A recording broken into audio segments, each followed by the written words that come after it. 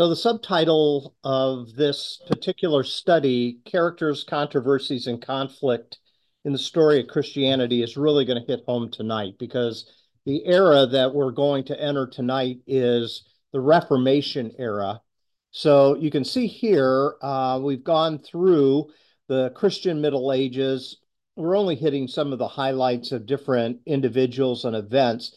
But this era here of the age of the Reformation from 1517 to 1648, I think we might be most familiar with that era of church history simply because the personalities are so large in this era of time. And depending upon what our religious background is, we might have heard some of the history of Lutheranism or Presbyterianism, that type of thing. Methodism doesn't come really until the next era under the age of revival, under the Wesley brothers and that type of thing. But in this era here, what we're going to see is there are a lot of people that are bigger than life. And with that comes a lot of friction. There are people on all different levels here that are involved, whether they're kings, popes, priests, monks, different people in the dynamic of the church that are all kind of trying to find their way. Remember, in the last stage that we looked at, we talked a little bit, not last week, but the week before, during this era of the age of Christian Roman Empire, there were councils, Council of Nicaea, the Council of Chalcedon, as they are trying to formulate what they think is orthodox theology. Well, a lot of that takes a turn southward as you get into the Middle Ages, and then there's the desire for reform that takes place during this period of time.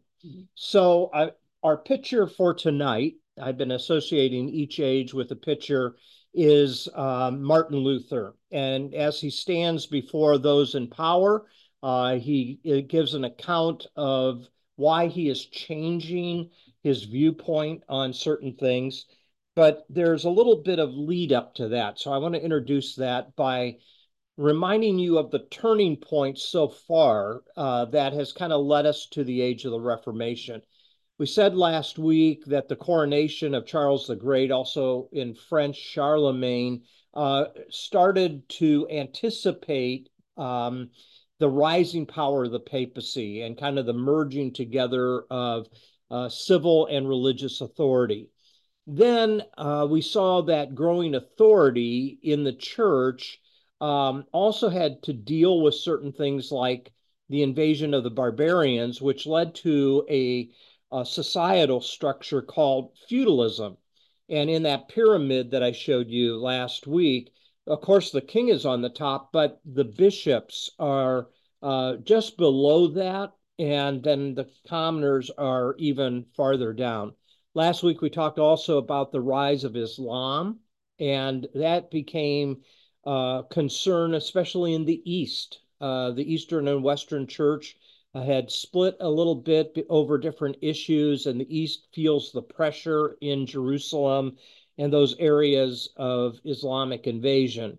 So, to stem the tide of that, the Crusades take place last week. And of course, with that comes a lot of violence, a lot of bloodshed, a lot of loss of life. And that will lead to the church taking advantage of the vulnerabilities of people that have lost loved ones with the selling of indulgences, the promise of getting loved ones out of purgatory, that type of thing.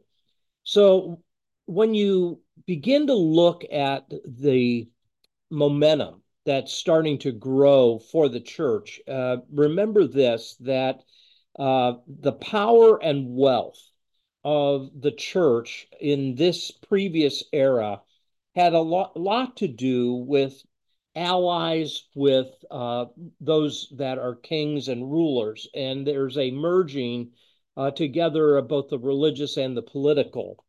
What we also find is that the church was gaining more land acquisition. And with the purchase of land comes the power of the control of that land, whether it's the building of cathedrals or for other uses as well. So that's what we kind of saw last week. Tonight, though, we're going to see that there are going to be some people that push back on that. And we call it the Reformation because they wanted to reform the Catholic Church. And here is a picture of Martin Luther, a drawing of Martin Luther, obviously. And sometimes we think of him and John Calvin as the two big reformers. But I want you to notice here there is really kind of four major traditions that come out of the Protestant Reformation. One is Lutheranism, obviously, with Martin Luther. Second is Reformed, which is associated with John Calvin, but a subset of that eventually makes its way over to our shores at the beginning of the history of our country in the Puritans that hold to Calvinistic theology. Then you have Anabaptists, which are very different than the Lutherans and the Reformed.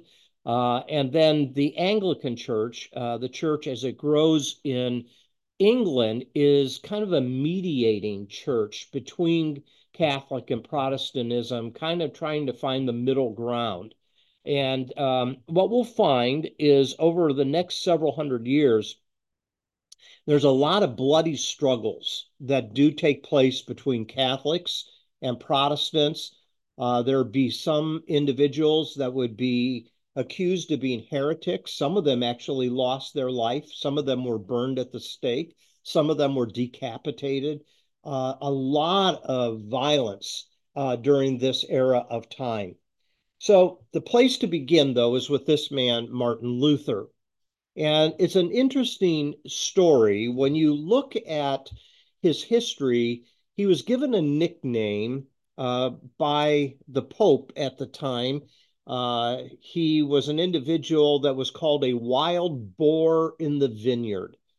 So in 1520, as you can see here, the Catholic Church issued a papal bull or decree, is another way of saying it, that there was the invasion of an individual that could really disrupt the power that they had. And it's a long story, really, but Martin Luther would eventually be condemned for 41 different beliefs that he had, and they were considered heretical. And it all began really on October the 10th, 1520, uh, by being called a boar in the vineyard when Luther would take some of his students in Wittenberg, Germany, and burn the copies of the canon law that was issued by the papacy, and would even burn some of the works of different medieval theologians. And that really kind of became the spark, if you will, that would rage throughout Germany and move into other countries as a symbol of defiance against the Pope. And so now Protestantism, as it begins, at least initially, it's beginning with a desire of revising Catholicism. There was never a real desire by Martin Luther or other reformers, for that matter, to actually break away from the Catholic Church, but they did want to reform it. And it usually revolved around these four questions you see at the bottom of the slide. How is a person saved? Who holds religious authority? What exactly is the church? Is it separate from politics? Is it combined with the king and so forth? And then what is the essence of Christian living? How are those who call themselves Christian to live out their life? Now, in order to understand why this became such a big issue, you need to understand the conversion experience of Martin Luther. So let's go back a little bit. He was born in 1483. He was the son of a miner, and he wanted to become a lawyer. But in 1505, as he was walking to Soderheim, he was struck by a bolt of lightning, and it so terrified him that in the moment, Luther cried out to St. Anne. Now, let me pause there and say, you can see now some of the Catholicism is already beginning to elevate certain saints, and some of those saints were mediaries in some ways. So some people will pray to St. Christopher, some to St. Joseph. In this case, he cries out to St. Anne, and she says, if my life would be spared, I will enter the monastery. Now, this goes back, and remember that some different monasteries have started, and he chose to keep his promise by entering an Augustinian monastery. So, Augustine of Hippo, that goes back a couple of weeks, is really the predecessor in some of his theology to John Calvin. And he began pushing himself with great dedication in the monastery. And he was dedicated to different rituals of prayer and fasting. But he carried a lot of shame and he carried a lot of guilt. And none of these different spiritual practices relieved him of that burden that he was carrying. So eventually, what happened is he began to read the scriptures. And as he began to read the scriptures in the year 1515, he came across Romans chapter 1, verse 17. I'll read it for us. In Romans 1:17, well, I'll read verse 16. That begins kind of the thought. For I'm not ashamed of the gospel. It is the power of God for salvation to everyone who has faith, to the Jew first, and to the Greek. For in it the righteousness of God is revealed through faith, for faith, as it is written, the one who is righteous will live by faith. And that was kind of like a light bulb that came on, that he doesn't need to do all of these works, that it is by simple faith that God would declare him right with him, and a technical term that would be used later by John Calvin is justification, that he'd be justified in the eyes of God by having faith. And so he concluded basically that people are saved from the wrath of God through the merit of Christ. And that was really a light bulb moment for him, because growing up within the Catholic monastery, everything was kind of dependent upon works. And so this freed him from this guilt and burden that he was carrying around. And he then began to say, there are people that need to have the same type of freedom that I have. But what he found was a system in place that was actually taking advantage of people and their fears. So, as the Crusades began to make their way into various parts of the world, of course, there's a lot of bloodshed, there's a lot of loss of life. And people back home were afraid of their loved one and the judgment that they might encounter in the eyes of God. And the Catholic Church took advantage of that. And what they began to do is sell indulgences, that they would guarantee the absolution of sin through an economic transition, or transaction rather, to the church. So this idea was, in exchange for mediation, if you give money, then your loved one will be guaranteed an entrance into heaven, and they will actually get out of purgatory. Now, we haven't talked about that, but that is a theological belief that developed, where there is this holding place that kind of burns off the sin of a person, and eventually they would get out of this holding place and they could be let into heaven after their impurities were resolved. So these things come together, and Luther, after reading Romans 1:17, said that's not true. The righteous are justified by faith. And as a result of that, Luther began to talk on that through a lot of his sermons and his teachings, and he began influencing his students on that as well. Um, he really was displeased with the picture of this guy here. His name is John Tetzel. He was a Dominican that he was the individual that was kind of the fundraiser for the Pope. And what I mean by that is through the selling of indulgences, he was trying to raise funds for the construction of St. Peter's Basilica in Rome.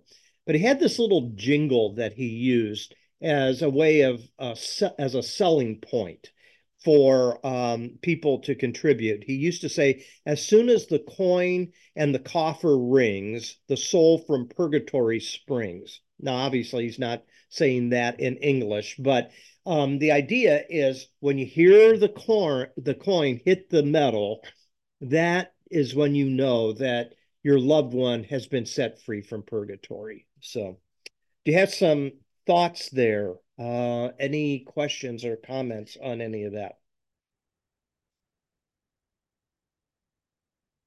So, Martin Luther decides to write a proposition that he wanted to post actually for theological debate. And so on Halloween of 1517, he followed a tradition, and that is anything that would be up for debate would be posted on the castle door, the church door. And in this case here, it's in the city of Wittenberg. And this has come to be known the 95 Thesis. Um, with this, though, he ignited a fire that couldn't be extinguished. Um, there were different Vatican theologians that tried to issue counter arguments to the different theses that he wrote about. Um, and all of them came to the conclusion that Luther was a heretic. Now, to be deemed a heretic could risk not only arrest and imprisonment, but potentially loss of life as well. So, to be deemed a heretic, again, going back to that idea of proto orthodoxy that we talked a little bit about, that the majority view became the orthodox view, and then anyone that steered away from that particular viewpoint was considered a heretic. Well, Luther would engage with these Vatican theologians, but one thing that he insisted on is if he was going to debate them on these various things, is that he wanted scriptural proof for why they believed what they believed. And so there was an 18-day debate that took place this couple of years later. So again, we tend to streamline everything and crunch it together just so we can get a handle on. But you can see time has passed, and there's an 18-day debate that takes place in 1519.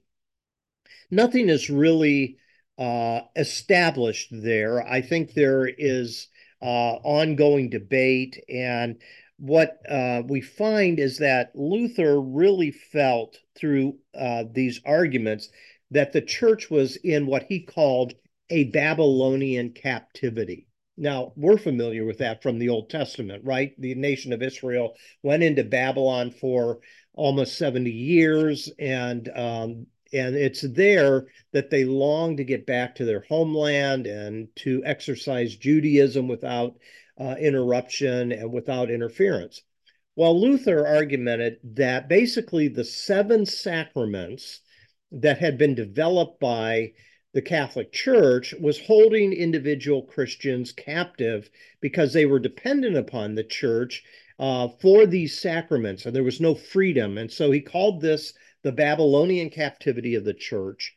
And the thing that he really attacked the papacy on was this idea that you needed the priesthood if you wanted to go before God.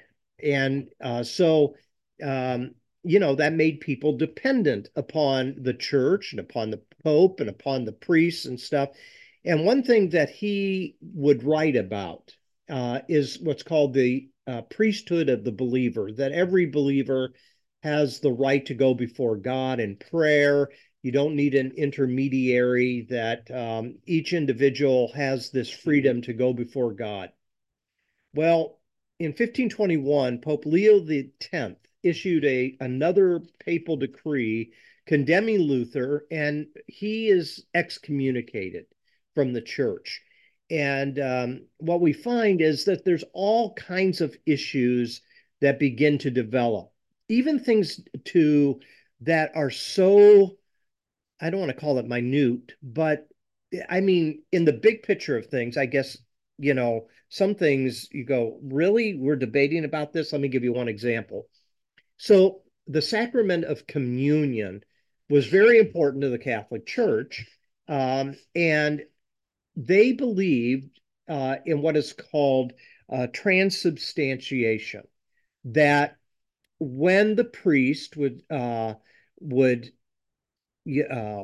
dedicate the host, the bread and the cup, that the bread and the cup actually turned into the body and the blood of Christ. That's called transubstantiation, that when people are partaking of the bread and the cup, they're actually eating the flesh and drinking the blood of Jesus. Luther believed in what was called consubstantiation. And consubstantiation is, no, it's still bread, it's still wine, but the presence of Jesus is in those elements. Now, in contemporary evangelicalism, both of those would be kind of looked down upon. For contemporary evangelicals, it's simply an act of remembrance using the bread and the cup. But Luther believed that it doesn't turn completely into the blood and body of Jesus, but the presence of Jesus is in the elements. Does that make sense? There's a little bit of difference there. So there was a lot of heated debate that was going on with those different types of issues. So finally, there there is an opportunity that is given to Luther to defend himself. Now he's been excommunicated by the Pope, but they're going to give him an opportunity to defend himself. And in 1521, there's a gathering along the Rhine River, and it's called the Diet of Worms. Now, let me go to the next couple slides here. Look at this slide here. You can see a map. That's a city here, Worms. Let me get that out of the way for a second. So that's where this council will take place, where Luther will have a chance to defend himself. So here is Zurich down here. If you know anything about Germany, you might be able to place yourself as to where it is in the country. Up here is Amsterdam. But anyways, he will be given an opportunity to defend himself. So the emperor at the time is Charles V, and he calls Luther to this assembly to give an account for why he believes what he believes. And when Luther refuses to recant, when he refuses to change his mind, he is then deemed an outlaw. And what we find is that he will need to find sanctuary. And so he leaves, and on his way home from the city of Worms, he's granted a sanctuary by the Prince of Saxony. His name is Duke Frederick, in the Wartburg Castle. And it's there that he will hide out really for about a year. And while he was in the castle, that's where he translated the New Testament into German. And that helped to continue to further the ongoing growth of the Reformation. Is now Now people are not dependent upon the church to interpret for them the scriptures out of Latin. Now they're getting the language into their own vernacular. So, some thoughts, comments, or questions, observations. Interesting history. That brings us to this. What do I think is his lasting legacy? Um, I think in many ways, Luther had a bigger impact than just on the church. Because what's going to happen is Calvin is going to kind of come out of what he started. And then what we're going to find is when the Puritans came over carrying some of this same theology, it really did shape the early years of the history of our own country. And so he had an effect upon Western civilization, not necessarily directly, but kind of an ongoing influence that eventually brought this about. He had an individual, you can see his picture here, by the name of Philip Melanchthon, that that became kind of the basis of Lutheranism. He drafted what is called the Augsburg Confession. And Lutheran priests and theologians, and notice what I'm saying, a lot of the same language is being used for the church hierarchy. Priests, Lutherans have priests. Now, they will be different than Catholic priests, but at the same time, they're still using a lot of the same titles and so forth. Luther, as he aged, got a little bit, I don't know, how do I want to say this? He got cranky. And he was an individual that began to see that the Reformation was going to go in different directions. Again, remember, he wanted to reform the Catholic Church, not necessarily break away from it. And what we're going to see in especially Anglicanism and within Anabaptists, they're going to take the church in a whole different direction. It's not going to really look the same as it does in Catholicism and Lutheranism and Presbyterianism. So what will happen is Luther gets a little bit cranky and he begins to denounce other reformers because they don't see things exactly the same way that he does. Does that make sense? All right. So you might have heard also about how Luther he left the monastery. He actually found a wife by the name of Catherine that he married, and so now he's starting to set the church in different directions, from celibacy to marriage. A lot of different things are happening with Martin Luther. Now we're going to turn our attention to a group you might not know a lot about, but they are very influential. They're called the Anabaptists. And here you're going to see on this map again that I showed you a moment ago that between 1525 and 1550, so I mean, it's only 25 years, how far some of these groupings of Anabaptists take place. Look at the red areas here that have high density Anabaptist communities. So you might ask the question, well, what are Anabaptists? Well, Anabaptists are a group of people that really emphasize discipleship, and they felt that one of the best expressions of discipleship was to have um, a baptism with full participation and knowledge, which meant uh, the baptism of infants, that was something done to the infant. That wasn't their choice. And so they believe in what is often called, believer's baptism, that an individual is consciously making a choice to want to be a follower of Christ. They will be individuals that will become the forerunners of, notice these groups right here: Mennonites, Quakers, Baptists, and Congregationalists. Congregationalists, there's a good many New England type churches that were Congregationalist churches. Um, Even the Swiss Brethren were influenced by the Anabaptists, but they had a unique perspective. So if Catholicism was the blending of church and state, and Lutheranism, there's still some of that going on. Anabaptists believed in complete separation of church and state. And with that came the way they looked at who they were going to be in allegiance to. And so they believed that the scriptures did not teach a blending of church and state, that the church was to be a light and salt in the world. And they wanted to restore what could be called apostolic Christianity, those beginning years of the church when the apostles were establishing various churches, and you had smaller communities that met in homes. You had smaller communities that were trying to live out the teachings of Jesus.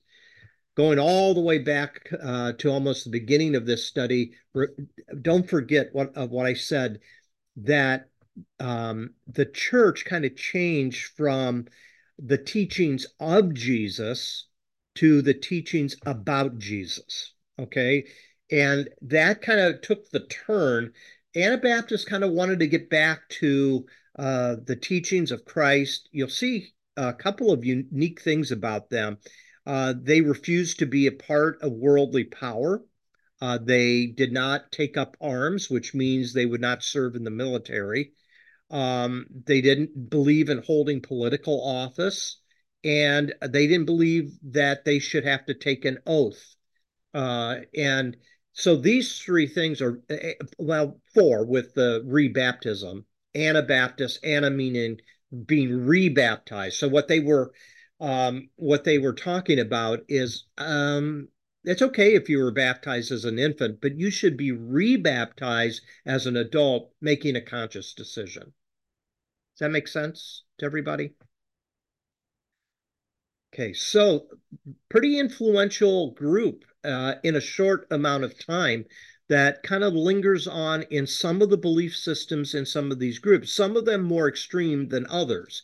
Mennonites, Quakers, in comparison to Baptists and so forth. But okay, now we turn to John Calvin. Here's an image that represents John Calvin. John Calvin grew up in Paris, and he was an individual that was very dedicated as an individual in wanting to reform Catholicism, just like Martin Luther did. Now, there's a pretty considerable time gap that you're going to see between Martin Luther and John Calvin, almost 100 years difference. I might say that you had hints of Reformation um, even before Luther and Calvin, but these are the instrumental individuals. So, what happens is John Calvin, as a young man, he makes his way first to Basel for study over in Switzerland, and eventually he is compelled to go to Geneva, Switzerland. Now, Geneva had all kinds of different factions that was taking place, and um, it was also an area that was known kind of as being a licentious type of area. And so Calvin is going to dedicate his cause to trying to reform first the city of Geneva, Switzerland. He forms kind of the third wave of Reformation. So the first being Lutheranism, the second being Anabaptist, the third being Calvinism. Now you'll find Calvinism and that theological system primarily found in Presbyterian churches. However, Dutch Reformed and German Reformed churches will have a link to Calvin as well. So Calvin is going in. Initially, he wanted to be a reformer, and he is an individual that was a lawyer. That's what he studied to be, was a lawyer. Now, I want you to keep that in the back of your mind. Luther was primarily motivated by the study of law. And I think, this is my opinion, I think he superimposes kind of that legal mindset on the scriptures in various places. And so you're going to find this very, oh gosh, this very authoritative approach to who God is and what he is like and those type of things. So Reformation, Reformed rule, is found in Calvin. The meaning of Reformed Christianity is shaped by one dominant thing. And the one dominant thing that it's shaped by is the sovereignty of God. So, the sovereignty of God, meaning God is all powerful and he can do what he wants to do and he doesn't ask your permission. Okay. So, he he's in Switzerland. He is in Basel at first, and he publishes an edition. He was a prolific writer. He publishes what is called the Institutes of the Christian Religion. I don't know if you've ever heard of that or not. It is a massive amount of writing, and it begins to really define some of the logic and theology of Protestantism during the Reformation age. He will work on that and he will refine it, and he'll publish even a larger work 20 years later that's called The Institutes. But his work is primarily focused on the sovereignty of God is the dominant attribute of God. In other words, everything else, love of God, compassion of God, everything else comes under the umbrella of the sovereignty of God. And that leads to a system that I'll talk about at the bottom of this slide. So here's another map for you to look at real quick. So this is basically the Calvinistic world. He starts out in France and he eventually makes his way over to Geneva, Switzerland. Up here is Basel. Uh, but he will have an influence even up into Germany as well. There's some similarity between Lutheranism and Calvinism as well. But Geneva was kind of not an end in and of itself, as you can see on the slide. He used Geneva as kind of a area of refuge for Protestants that were being persecuted by the Catholic Church. If they wanted to find some type of refuge, they could find it in Geneva. And so there were people that started to come study under him in Geneva. And these students came from all over different places in Europe. And again, he taught them about the sovereignty of God, that God asserts his omnipotence. And he even decrees from all of eternity by his own power, because sovereignty is dominant, what he wants, and people do not have a choice in the matter. Well, he develops this thing called predestination, and he will talk about predestination as the highest expression of God's sovereignty. So, predestination basically says God chooses whom he wants to save, and he condemns who he wants to condemn. So, even in eternity past, before anyone is created, he chooses certain people that are going to be his elect. That's a key word. They're elect people that are given this gift of salvation through election, not by their own free will and not by their own choice. So what that means is he will develop a system of theology that basically, because he emphasizes the sovereignty of God, that means No pope, no king has absolute power. They're all subject to God's sovereignty. So that's going to get under the skin, obviously, of those that hold power. But I think where it really comes down for us is that he chose to interpret certain things in such a way that, as a result of this, um, the summation of his theology can be defined as tulip. Has anybody ever heard that term? Tulip? Okay, TULIP. And it's an acrostic that stands for 5 key elements of his belief system. But before I tell you about that, um, let me read for you kind of a verse that he would depend upon to develop this system. This is Romans chapter 8, verse 28. It says, "We know that all things work together for good for those who love God, who are called according to his purpose. For those whom he foreknew, he also predestined to be conformed to the image of his Son, in order that he might be the firstborn within a large family. And those whom he predestined, he also called. And those he called, he also justified. And those he justified, he also glorified." That will become the basis of this system of thought uh, here.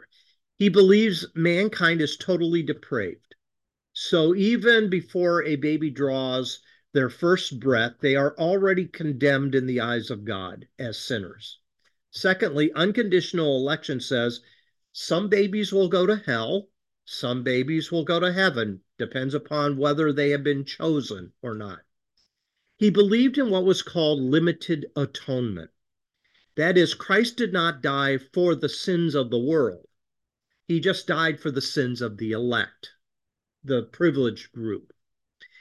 He believed in irresistible grace, and that is, those who are chosen by God will eventually be chased down by God through the Holy Spirit, and they cannot refuse salvation.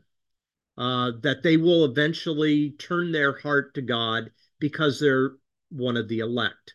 And then lastly, he believes that a true person that has been chosen by God will persevere to the end of their life being a dedicated worshiper of Almighty God, that they won't fall away, that they will be individuals that will stick with it to the end. Now, I don't think you probably know how much influence this has in the United States. I mentioned the Puritans a moment ago, but there's still a lot of Reformed theology in different churches around the country. And some of them are individuals that are quite well known. So Parkside Church is a Reformed church. Alistair Begg is a dedicated Calvinist. If you ever visit Parkside Church and you walk into their library, which I did on one occasion, all of their books are Reformed theology. All of their books are those authors who believe in Reformed theology, as I tried to explain it simply here on this slide. But let me stop there and see, some Presbyterian churches really stress the election. Some have become not as dedicated to that system, but they're still Presbyterian. So there's all kinds of different Presbyterians. There's all kinds of different Lutherans. Next week, when we talk a little bit about how Methodism starts, or not next week, but in 2 weeks, we'll see that there's all kinds of different Methodists as well. And we're seeing this type of thing happen around us. Like right now, the Methodist Church is splitting right down the middle over the LGBTQ issue. And, those that are staying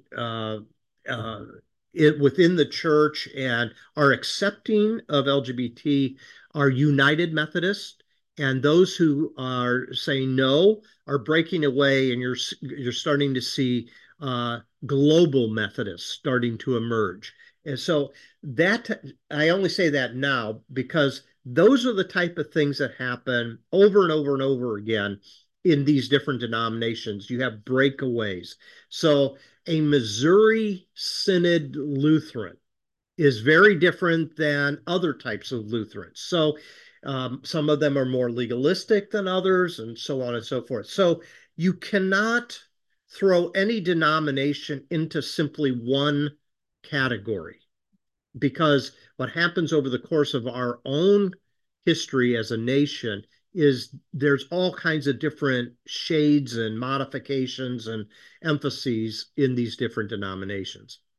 Okay, do you have some thoughts? Can I clarify anything on that? The church we go to in Columbus is a Lutheran church. And apparently, a couple of years before we got there, they had the big split.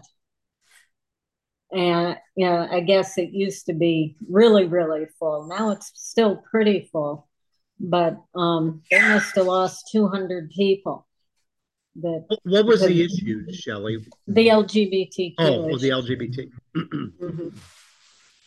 So did most of the people stay or did most of the people leave? Do you know? I think it was probably 50-50. Oh, And, there's were definitely enough places to absorb the ones that left in Columbus because it's mhm. quite evangelical Yeah, down there. that's interesting. What year did this happen, Shelley? Do you have any idea? Well, we heard about it when we got there. That was last year. So I would say probably maybe 20, maybe probably just before COVID, Okay. I would bet. So more recently than going all the way back to the Marriage Amendment Act, the equal 2016 in 2016 when when I left Erie side, but Yeah, so I this is would have later. to ask, but it hasn't been long at all from what I've heard. Oh, Bud's saying maybe 5 years. Okay, interesting. Yeah, that's interesting. Bud, I thought I heard you saying something as well. Did you? Were you going to say something? I don't think our people are priests, though, are they? No, they're not. Our guys are not priests. See, again, you have developments that take place. So there's different types of developments happening in the denominations. So there will be different denominations now that will call their leader pastor, obviously, rather than priest. But They do. at least initially in the Reformation, you don't see as much of that distinction because it's coming out of Catholicism. Does that make sense? So, Mhm. okay. All right. Yeah, I was in the Missouri. Well, I grew up in the Missouri Synod Did Lutheran you? Church. It Mm-hmm. was very, very conservative, and like every year, like the last Sunday in October was the Reformation Sunday, Mm-hmm. and it was sort of a, big thing about Martin Luther. And I remember as a little kid, we went down to Public Hall, and all the Lutherans from the area came, and we had a big service down there Mm-hmm. for that. Yeah. And do you remember, Beth, how they were organized? Like um, different churches have synods or presbyteries They or were in the Synod, Missouri Synod, okay, yeah. Okay. and they were the conservative branch. Now, my great aunt that lived in Tiffin, Ohio, she was in the American Lutheran Church, was a little less conservative. I mean, it was still Yeah, conservative, but not as the Missouri Synod. right. They were really something. Well, I think you have that within all different types of denominations. Mhm. You you have you have smatterings of differences within any denomination really that you can think of. It Yeah. just seems to be human nature that there's these splinterings that go on. And Okay, then Go when ahead. I was at Friends Church, they were kind of like the well, where was it? We went The over it. Mennonite, they had Mennonite influences, I think, initially. Yeah, well, there's some they couldn't oh, like you couldn't bear arms. You Hmm. couldn't take an oath. If you went to court, you had to take another kind of say something else. You Hmm. couldn't say, I swear, to tell the truth. You couldn't Yeah. say that. You had to say something else. And then a couple of the men that were in the church had been in the army and they didn't bear arms, but one served as a medic or something else in there. And they didn't want you going to movies. They didn't want single people dancing, which was crazy. Hmm. Yeah. I thought that was Well, nuts. all of that is still kind of residue from that Anabaptist Hmm. approach that began to filter down. Actually, your dad really uh, was Anabaptist, right, Esty? Yeah. So, well, he was Baptist, but he was influenced by Anabaptist Yeah, theology, right? yeah, and he was drafted into the Second World War at the age of 17, and he refused to carry a gun. And he has a trade of a tailor, so they just had him taking his sewing machine along, and he never carried a gun because he refused to. And Hmm. at the age of 17, he went through Second World War with not bearing arms. He's mending soldiers' uniforms. Mending uniforms so they had things to wear. Yeah. So it's interesting, some of the different influences that continued to, you know, come down even to our own day and age. Let me finish up Calvinism real quick here. So Calvinism actually migrated north into Scotland, and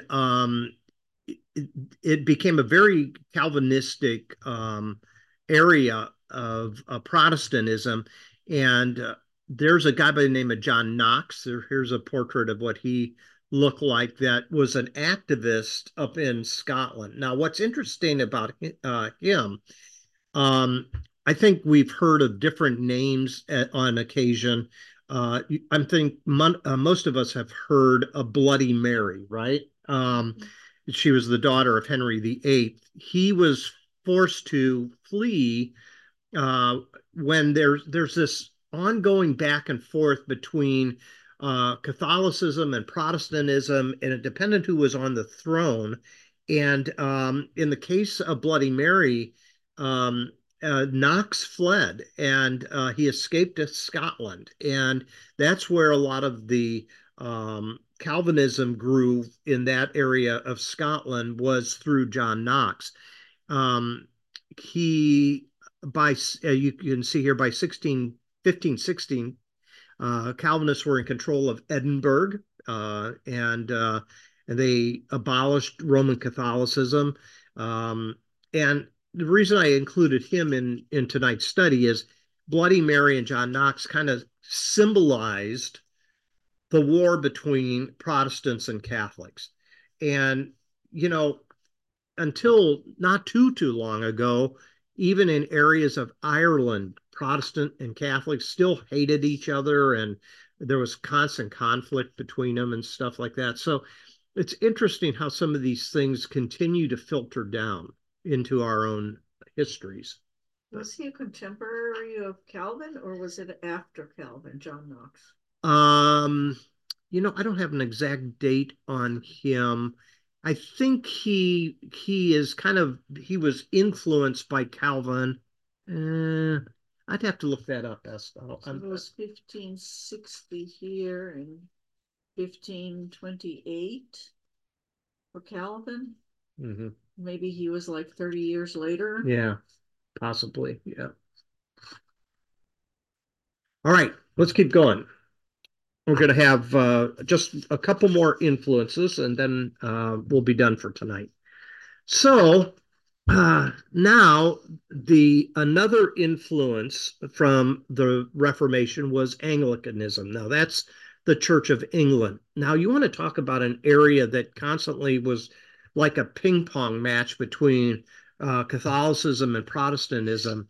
England was influenced by both, depending upon who was on the throne. Now, what's interesting here is a picture of Anne Boleyn. Now, a little bit of background here. Um, what we see in the English Reformation is that it will become the backdrop to a lot of the Anglo-American denominations. So there's still that influence there. England does break from Rome, and Henry VIII desired to have this woman, this is supposedly a drawing of her, as his wife. And there's a reason for it. Henry VIII was married to his wife, Catherine of Aragon, and she was unable to give him a son that would carry on the dynasty. And so he appealed to the Pope to give him an opportunity to get divorced from Catherine so that he could marry this woman, Anne Boleyn. The Pope refused. And so he is going to break from Catholicism because they wouldn't grant him the dispensation to have a divorce and get remarried. Well, his motivation was as much political as it was maybe romantic. Um, he really wanted an heir. He wanted a son, and that was one of the primary motivations. But in 1527, this is when Henry asked the Pope for this special permission, and the Pope refuses. He has his own reasons, but Henry goes ahead and secretly marries Anne in 1533.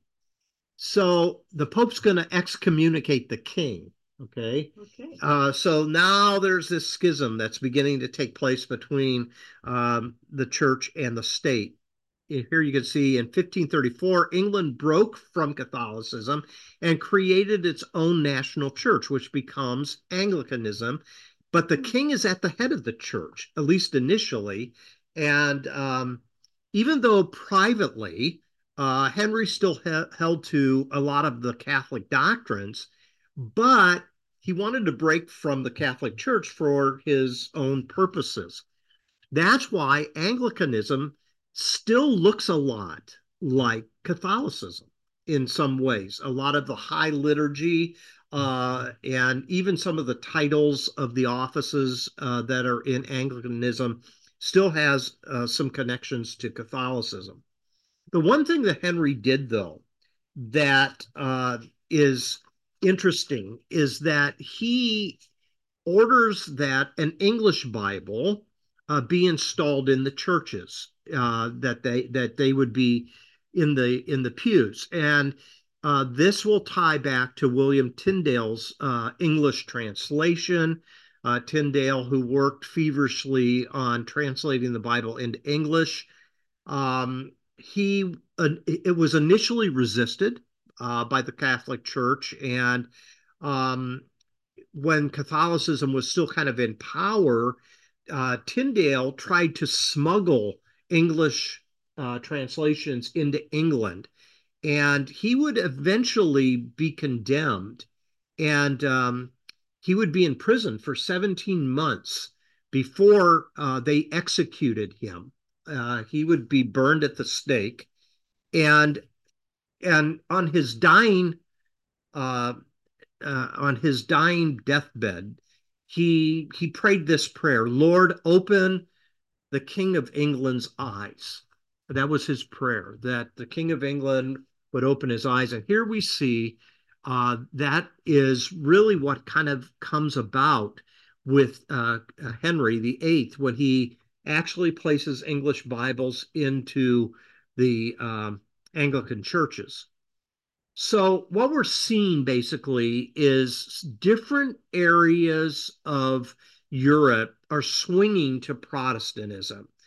Some other backgrounds here that are important in relationship to England is a guy by the name of Thomas Cranmer. He wrote what is called the Book of Common Prayer. Has anybody ever heard of the Book of Common Prayer?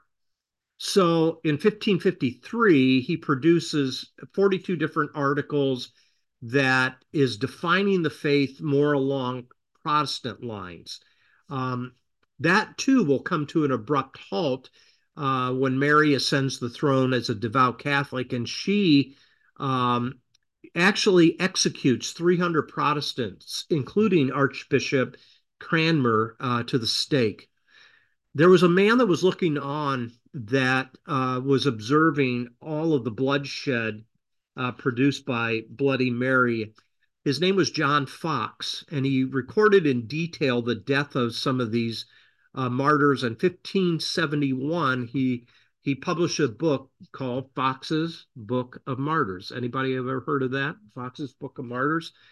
So these are accounts of these persecutions that are going on.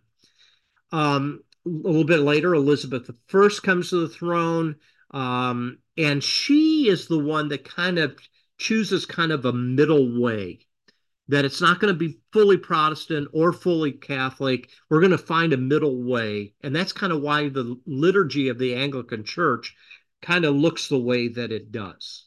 So, any thoughts there? Now, believe it or not, from the Reformation also came a Catholic Reformation. We might not think of it in those terms. We think of the Reformation breaking away from Catholicism, but actually Catholicism also took up some reforms themselves. And one of the individuals that was very substantial in trying to create a new order of Catholicism was, his name was Ignatius Loyola. And he started what has come to be known as the Jesuits. Have you ever heard of the Jesuits? This was also called the Society of Jesus. And that was a way of trying to reform the Catholic Church enough to try to push back on Protestant advances. Ignatius, Saint Ignatius, as in the high school in Greater Cleveland, used what was called spiritual exercises and really stressed meditation. So those who were part of the Jesuit order would often meditate for 4 weeks on these 4 different subjects: sin, death, judgment, and hell. Very kind of a real negative set of subjects there. But that was the basis of their spirituality. Pope Paul III in 1540 approves the Society of Jesus as a religious order, a part of the Roman Catholic Church. And this influence of the Jesuits, along with several popes, really, they call together another council, not an individual council, but a series of assemblies, 25 of them between 1545 and 1563 in Trento, Italy. And that's why it's called the Council of Trent. And its basic job was trying to issue condemnations of what they defined as heresy that was being done within the Protestant breakaway from the Catholic Church.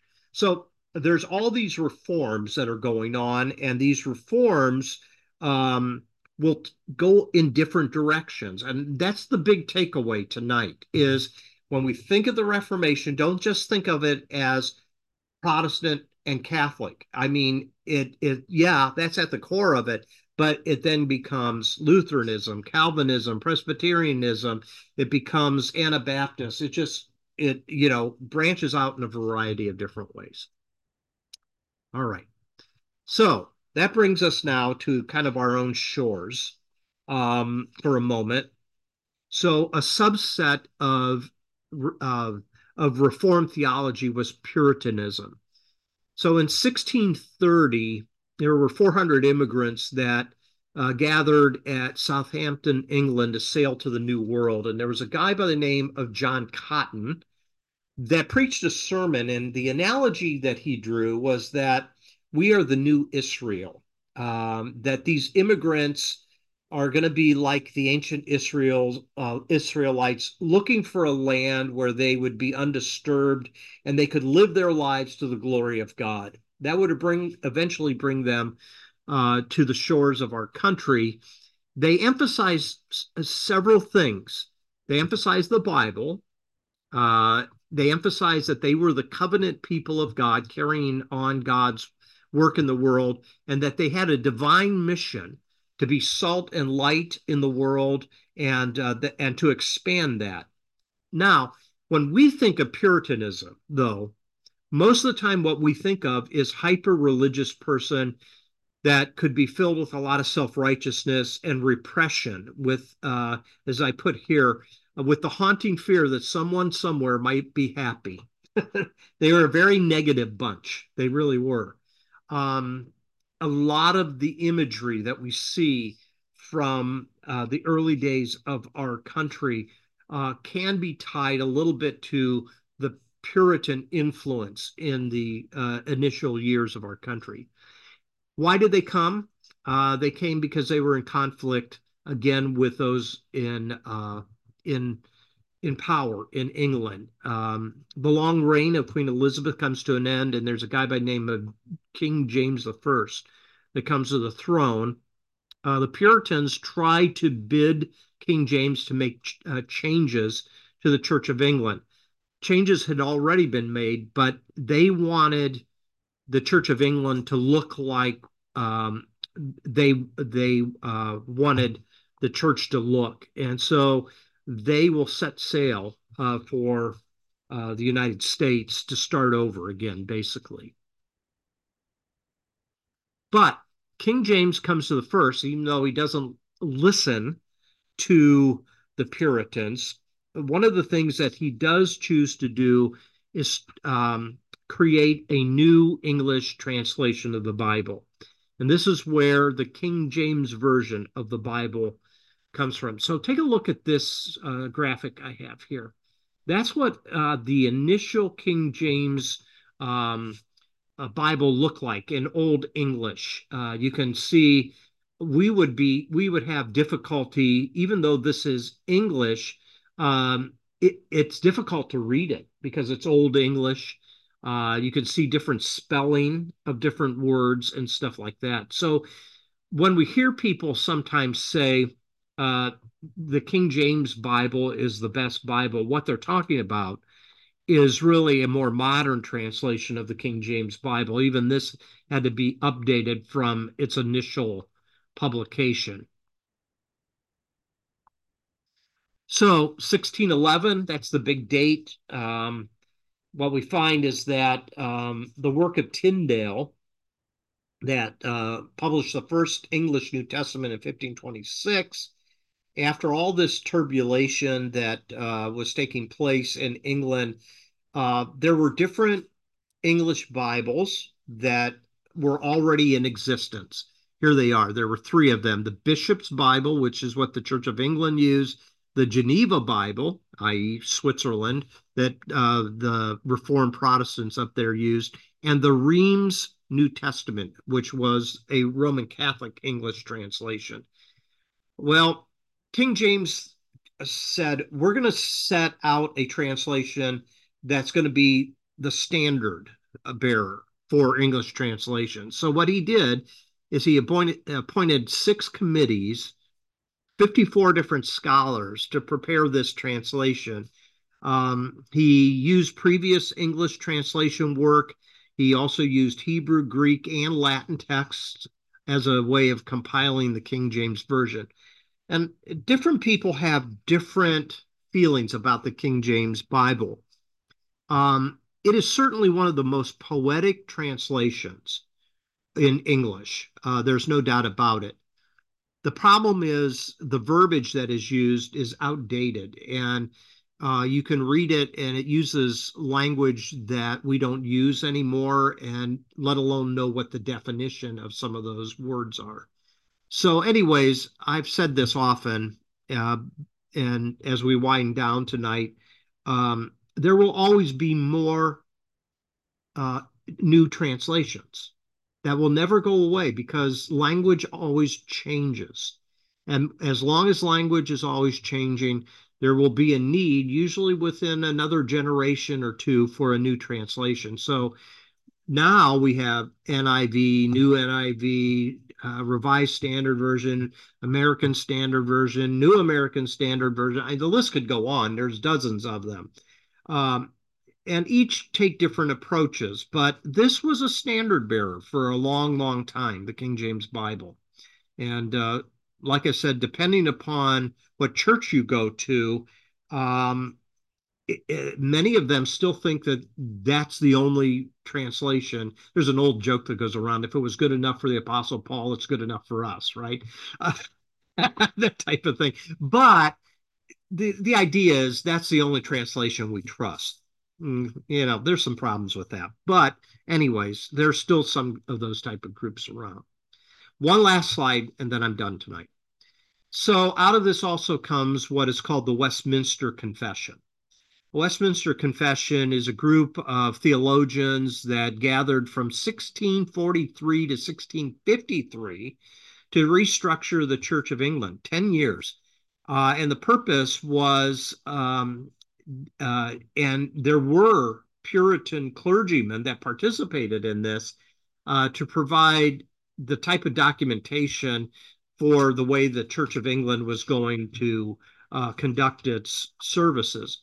The Westminster Confession of Faith is a reformed confession of faith of Calvinistic theology, basically. But it gets quite extreme. I think our most some of the most popular things that we hear from the Westminster Confession of Faith is this one. You might have heard: the chief end of man is to glorify God and to enjoy him forever. Have any of you heard that phrase? The chief end of man is to glorify God and enjoy him forever. That comes out of the Westminster Confession of Faith. But I want you to notice down here, some of the things that they did in this confession is quite interesting. They state that the Pope is the Antichrist in the confession. And that was a very common belief in the 17th century in England. They believed that the Mass was a form of idolatry. They thought that civil magistrates have divine authority to punish heresy. Again, you could run with this and see all kinds of really bad stories on the use of violence in trying to kind of push back on heresy and that type of thing. And then they were pretty heavy on Christians only marrying other Christians, that it's out of bounds to be married to a non-Christian. It's a pretty lengthy document, so there's a lot of stuff in it, but that kind of hits the highlights. So that's what I have for this time tonight together. Is there anything you want to say? Questions or comments or clarifications or anything like that? If not, very interesting. I think when you kind of see the big picture, you see how some things begin to fit. You know what I'm saying? Why are some things the way they are, and some pieces start to fall in place, I think, when you get a big picture of it. So yeah. So all right. Well, we'll not have a study next Wednesday night. And we'll be back 2 weeks from tonight. We'll pick up the next era. Okay? Okay. All right. Okay. Sounds good. Have a good night, everybody. Have a good Bye. day. Take care. Bye-bye. Bye.